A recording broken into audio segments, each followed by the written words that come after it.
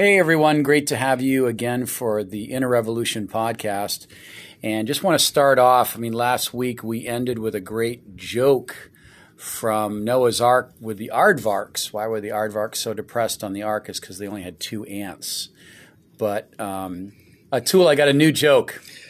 Pastor Jason, give it to me. If it's an ark joke, I'm walking out. Okay, well, it's a Noah's Ark. Oh, it's a Noah. Oh, wow. Okay, so here it is. Where did Noah keep his bees? Wow. On the ark. Where did he keep the bees? Not the birds and the bees, but the... Oh, boy. I still need to learn about birds and the bees. Okay, going back to the joke. He kept them in the archives. The archives. All right. Oh, my God. Okay. All right, if you're joining us, we're sorry for these bad jokes. Actually, Jason is going to do a whole segment on bird and bees. I like these Noah's Ark jokes. They're kind of fun. All right, anyway, Jason. Hey, it's great. How are you? I'm doing okay. I just had a great birthday party, and we're excited to open the Bible today with those that are listening. Yeah, you know what? We first, get their attention with a crazy joke like that. I had a bunch of feedbacks in the last couple of weeks. People love listening to us because they think we're funny. And when we really talk and look at each other, are we really funny? I don't know. Funny looking, maybe. Because we really enjoy. It's kind of fun to do these podcasts, and it's raw. It's like raw honey, like the bees. My wife and I were in the Amish market today. You know how many different types of honey there is? I have no idea. Tell me. There's like 25 different types of honeys. Did the Holy Spirit bring them all to that? Now they're in the archives. Okay. Hey, all right. So, hey, we've got a great theme today. We do. And it's because we've had some comments from some folks that have really stirred us up with, just what's the difference between the secular and the sacred? Let's say someone is working hard at their job. Maybe they're part of a career.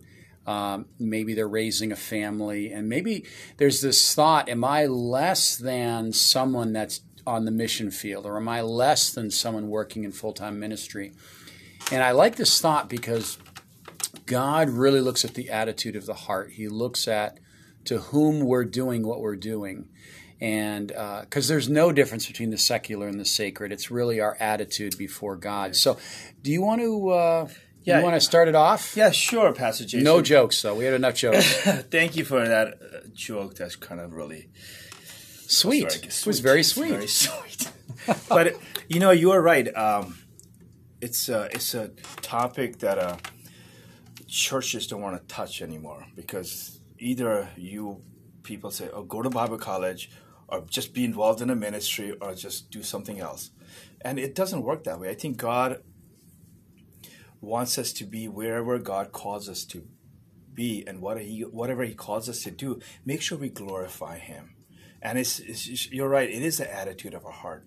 And it could be a workplace, but as long as I'm glorifying God and I love this verse from Exodus 34:14. It says, God is a jealous God. He likes to be first in our lives. And I get that. And I really understand that because I think if God is first in my life, it doesn't matter what I do as a vocation, but it's because it's unto the Lord, not unto myself. And that's the key. I remember hearing years ago a message of where a pastor said back in the 30s when there was a great movement for Christianity, and a lot of preachers would advocate people to go to Bible college or become missionaries or become pastors and be involved in their church. What happened? A lot of people did that in those days. So there was a huge gap in generations after that where people didn't become lawyers. There was no Christian lawyers. There was no Christian politicians.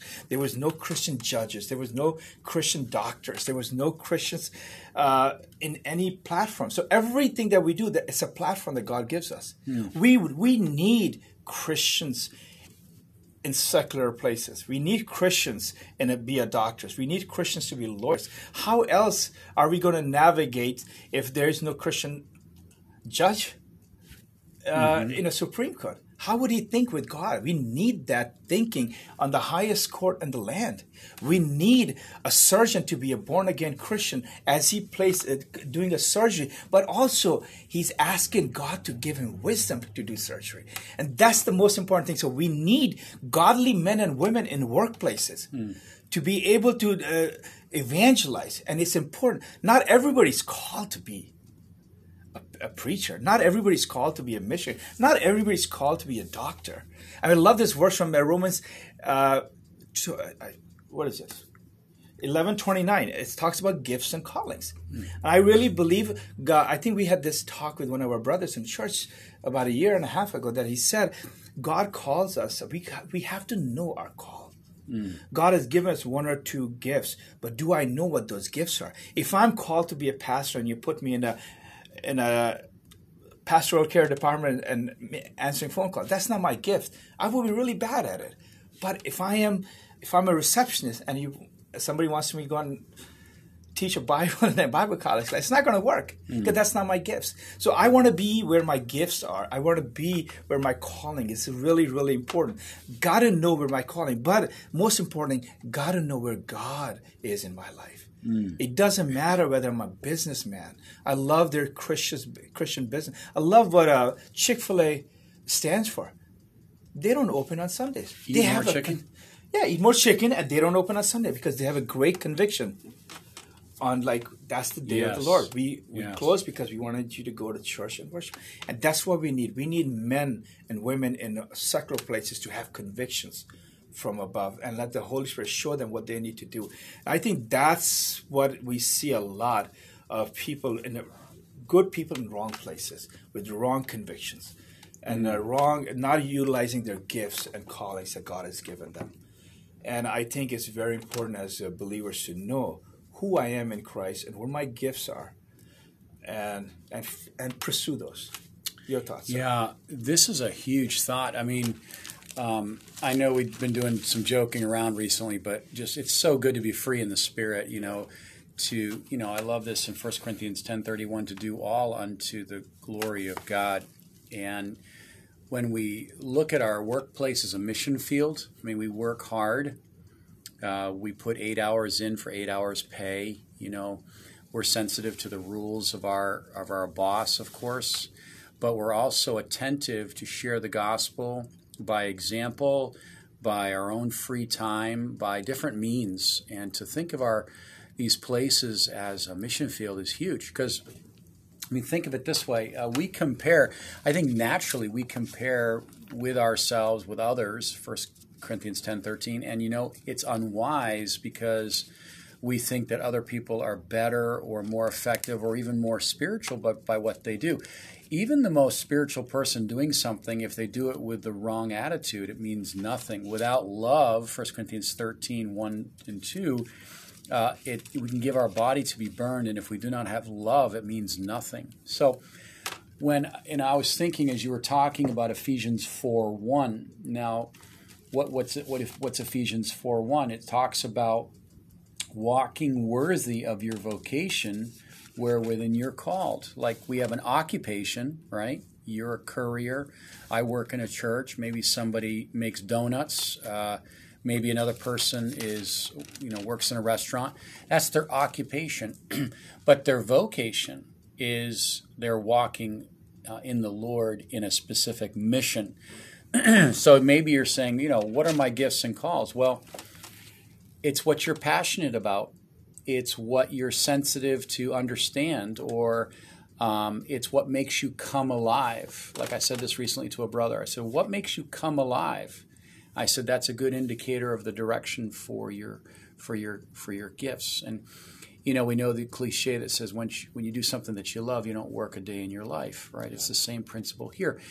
But what is my occupation must serve my vocation. There's so many. I talked to a brother just yesterday. He left his job because it was consuming his life. He was losing his family, not able to come to church. He was making great money, but he was losing everything else that was valuable to him. And I said, find a job that will serve your vocation, that gives you time to grow and cultivate your walk of faith. Now, last thing I'll say, there's a confusion, I think, with the will of God and the call of God. The will of God, we see through Scripture, 1 Thessalonians 5 in particular, the will of God is what I do to know God. What is it that helps me to know God? I come to church, maybe I'm in my Bible, I'm in the fellowship, I'm exercising faith, I'm getting to know God. But the call of God is the expression that comes out of that relationship.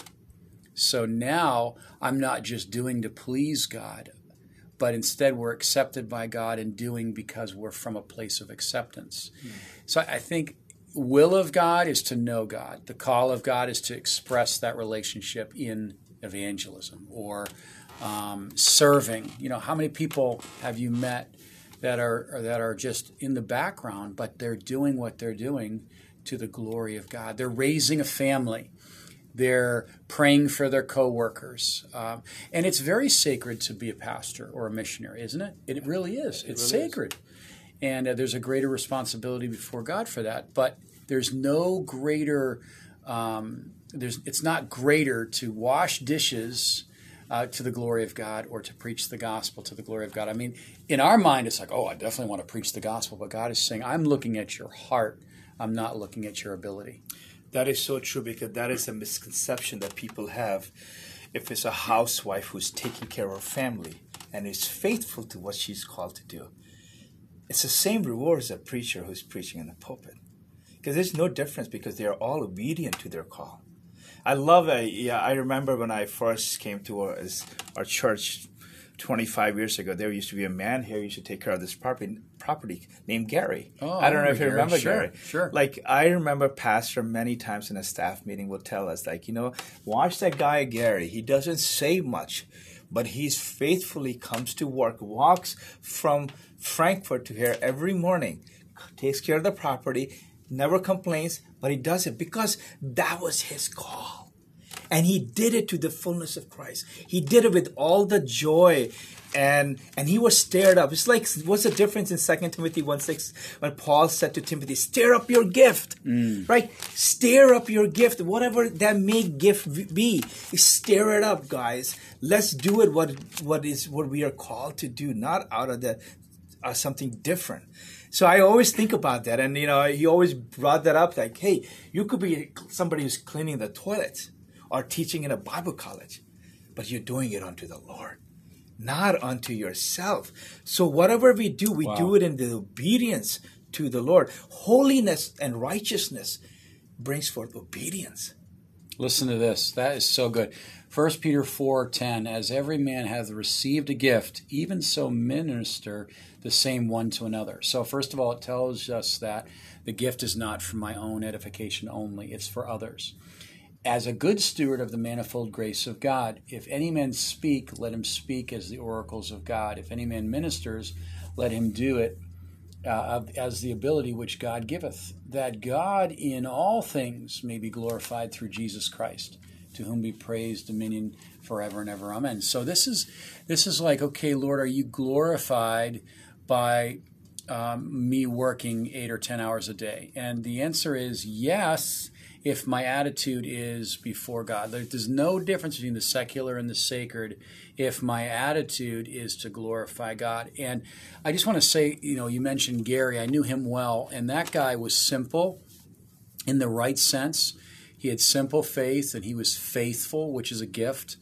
And he was living for the audience of one. He just said, I'm here to glorify God. He had a very simple life, but he edified many people. And I think we complicate this because what makes us come alive? Well, I don't know about you. There are certain things that, that can cause us to digress and really be discouraged. And then there are things that make us radical, like our recent trip to Texas. I love these, and we had an amazing weekend in Frederick, by the way. If you're listening from Frederick, we want to know you. these adventures, they cause us to come alive. They cause us to dream. They cause us to imagine. Like that's one of the tragedies of pornography, is that it steals our imagination. It steals and divides our thinking, where God is saying a faith dream, a heart vision. These are things that are the infrastructure of faith. And but if you were to talk to the business person today, Atul, what would you tell them today? If I would, just because I've been in those shoes, and I wish somebody would have told my father and I, like, hey, what about putting God first? What about thinking with God before you take an adventure in a business world? Because if you don't have a right frame of mind, you could be a great successful businessman, but it's vanity. It doesn't mean anything. Mm-hmm. It's like filthy rags. You may achieve all the world, but lose your soul in the process of it. Is it worth it? Yeah. Is it worth, like, you could have it all. I mean, we see that now, especially in these days that we're seeing people who are running after money, people who are running after power, people who are running after fame, people who are running after things, clothing, materialistic things, which is great. Don't get me wrong. I want it too. I want a nice car, nice home, and a beautiful wife and all that stuff. We all want that. But is that my frame of reference? Is that where God is? Is that what God is steering me? If God is not in it, I could have all those things, but what does it mean to me at the end of the day? It doesn't mean anything. So the point of the matter is that we want things. Yes, it's nothing wrong if God gives me ability to have things, but is it glorifying God in the things? Like the verse says that it's not the money is evil. It's the love, the root of the love of the money is evil. It's like that becomes my idol. All these things becomes idol in our life. And God says, I'm a jealous God. I want to be first in your life. I don't want those things. When Solomon met all these women that came and started marrying all these women, what did they do? They brought all these idols. And he was the wisest man in the world, but he couldn't see anything because idol took over. Yeah. And that's what happens in our lives. The idols takes over, and what happened? It's no different being in a third world country. Worship idols. My car becomes my idol. My job becomes my idol. But God is not in it.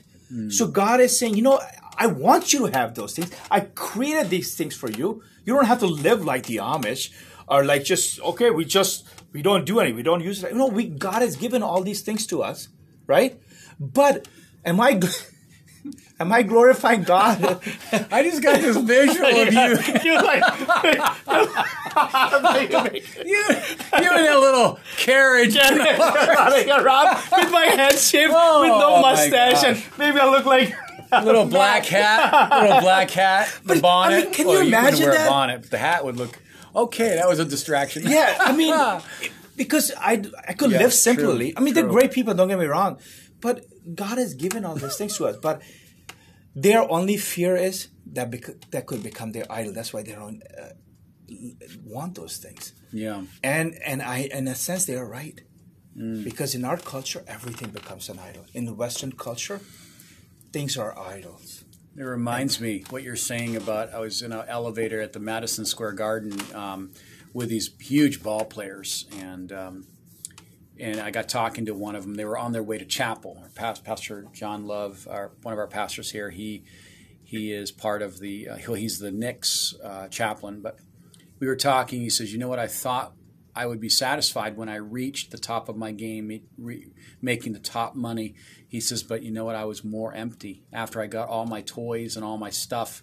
He says, and it was not until I found Christ and I began to live for Christ that I was satisfied and fulfilled. And I would just say, whatever you're doing today, our identity in Christ is more important than our ability. So maybe you're saying, I don't even know my gifts. I remember asking that in a class one time with 70 students, and very few knew more than one gift that they had.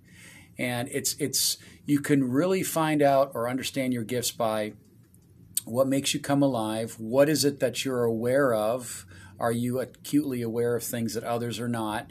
And then thirdly, you have the ability to implement, like for instance, let's say a waitress is bringing some waters to a table and she spills the waters. And the people at the table, the way they respond typically is the way that They identify their gifts. Maybe someone is trying to console the waitress.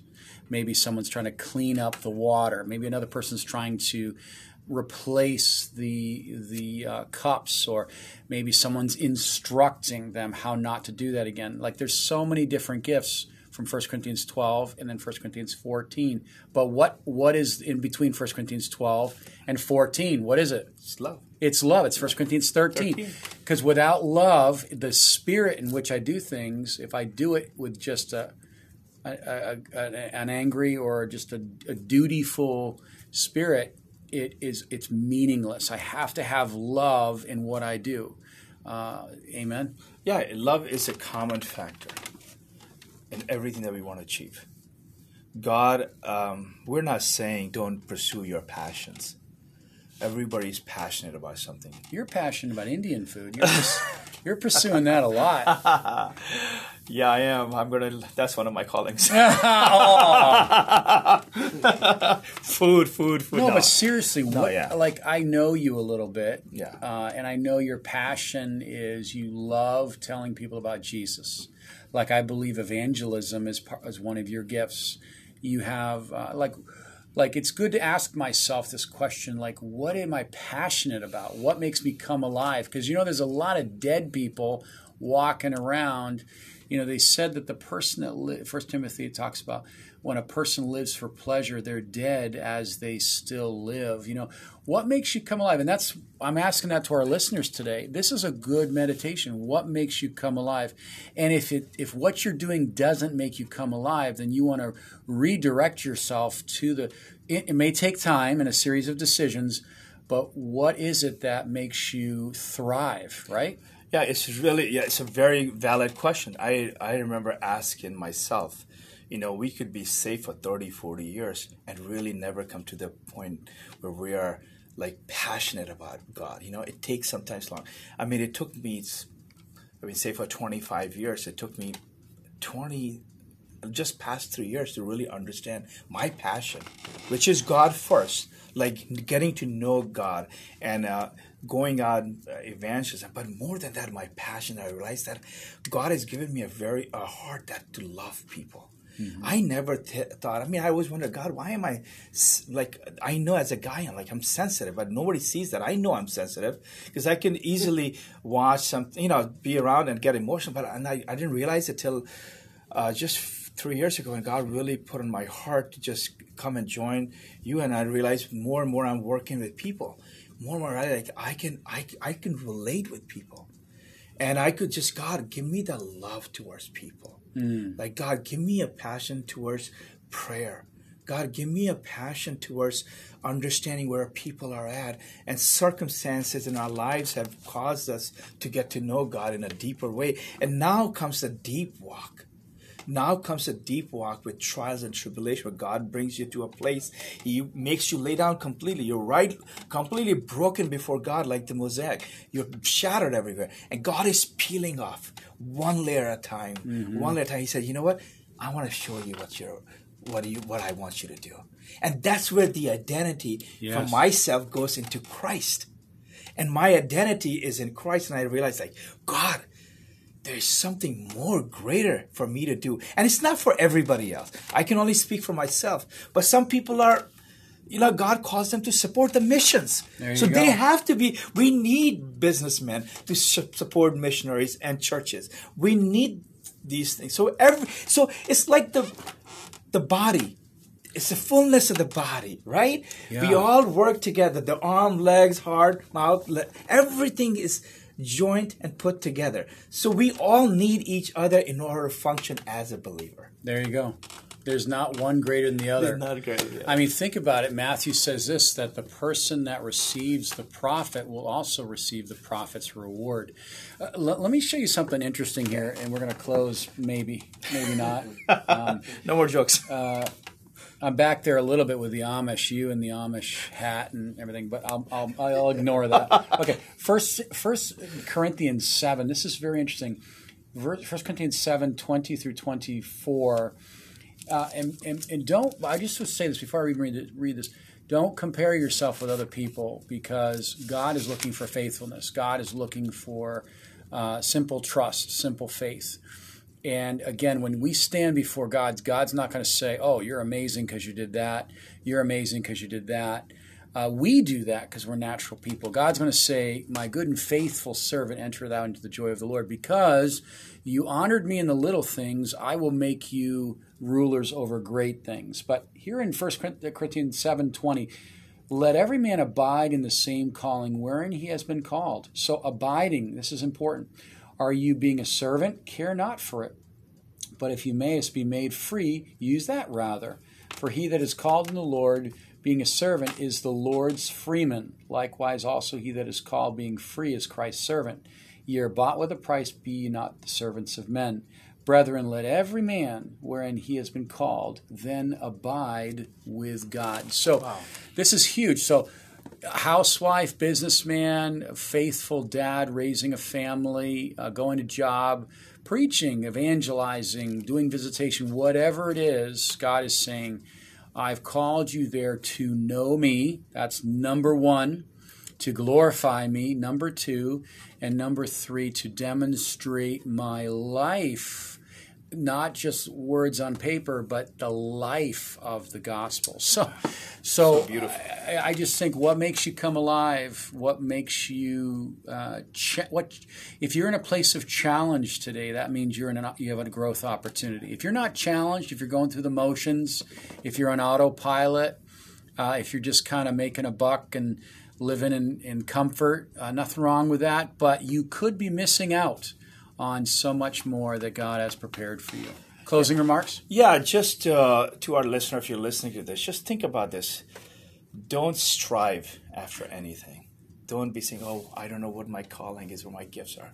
Just pursue God. There you go. Pursue God. Be passionate about God. I mean, Paul was passionate about God. And you look in Philippians 3:9-15, and he pursued it. He pursued it till God took him home. And that's what we want in our lives. We want to pursue it. And God will show us. Wherever you are in your life, whether you're a businessman, lawyer, teacher, or an architect, or just simply a member in particular in a church. Teachers are amazing. Teachers amazing. They affect generations, don't you think? Absolutely. Teachers, they're not paid a lot. Doctors have more of an emphasis, but really, teachers affect generations. That's an amazing call. That is an amazing call. So don't second guess your call, but do everything unto the Lord. Don't let things become your God, but let God be your God, because he is, again, a jealous God. He wants to be first in everything that you do in life. It doesn't matter whether you're sweeping the floor or you're in a pulpit preaching a message, because it's all glorifying God. I love what you said, knowing God and being obedient and being faithful, glorifying him. It's what matters at the end of the day. He's not, when we stand before God at the Bema seat, he's not going to say, well, God, did you not see I built highways? I built this massive, I was so smart, I bought this tech. I mean, he's not interested. He will say, did you know my son, Jesus Christ? There you go. Did you have a relationship with my son? And it's all God wants. The only purpose of creation for man was so God would have intimacy with us. He wants that relationship. And you could do all those things as long as the relationship is first. Amen. Maybe the last thought, the call of God, someone told me this and I liked it, very simple, is to enjoy God. Amen. Isn't that good? So the will of God is to know him and demonstrate that knowledge and that relationship into action, which may be serving in my community, or maybe sweeping floors, or maybe just being the least and making someone great. God is saying, enjoy me in it. That'll keep you continuing. There's so many that are moving away from the call of God. Maybe you feel inadequate, and that's good, because we are. Our sufficiencies in Christ. But there are so many churches that are closed, leaders that are maybe not returning, or there's a great fallout. How is it that we can continue? We enjoy God in the little things. And like Mother Teresa said, I love this, we do little things with great love, and they have eternal impact. Amen. That is amazing. That is true. So wherever you are today, wherever you are working, which home you are in, or which church you are, enjoy God first. Amen. It's all about God first. Yeah. And, lastly, you mentioned the Bema Seat. I'm looking forward to September. We're going to do an End Times series, a couple casts in September. Be looking for that. We're going to talk about the Bema Seat and End Times and where is God and all that's going on around us and how to navigate as a Christian. And we look forward to sharing some thoughts with you there. Yeah, I think it'd be a great cast, Pastor Jason, because I think a lot of people, especially nowadays, are really awakened to understand what's happening in our world, that maybe time is near. So people are searching more and more. I heard just the other day, more and more people are typing in end days in Google. Yeah. Trying to figure out what's going on. To do a cast, like, to come out segment by segment, what's the events that's going to take place, and in details explaining, so people not wondering what is a millennium, what is a pre-millennium, what is a post-millennium. Yeah, these questions have people have no answers because nobody wants to talk about eschatologies anymore. Church doesn't want to touch it. Well, I just think when you look at the book of Revelations, it's an amazing book, a mysterious book, a militant book, a marvelous book, just a mysterious book. And God's like saying, listen, seek me with your whole heart and you will find me. Well, hey, thanks so much for joining us today. And we are just excited to hear from you, by the way. Drop us a line, text, smoke signal, throw something at us. We want to hear from you. Yep. God bless you. God bless you. Thanks for joining us for another episode of the Inner Revolution podcast. Please find us on Facebook, Instagram, and YouTube. Your feedback is always welcome.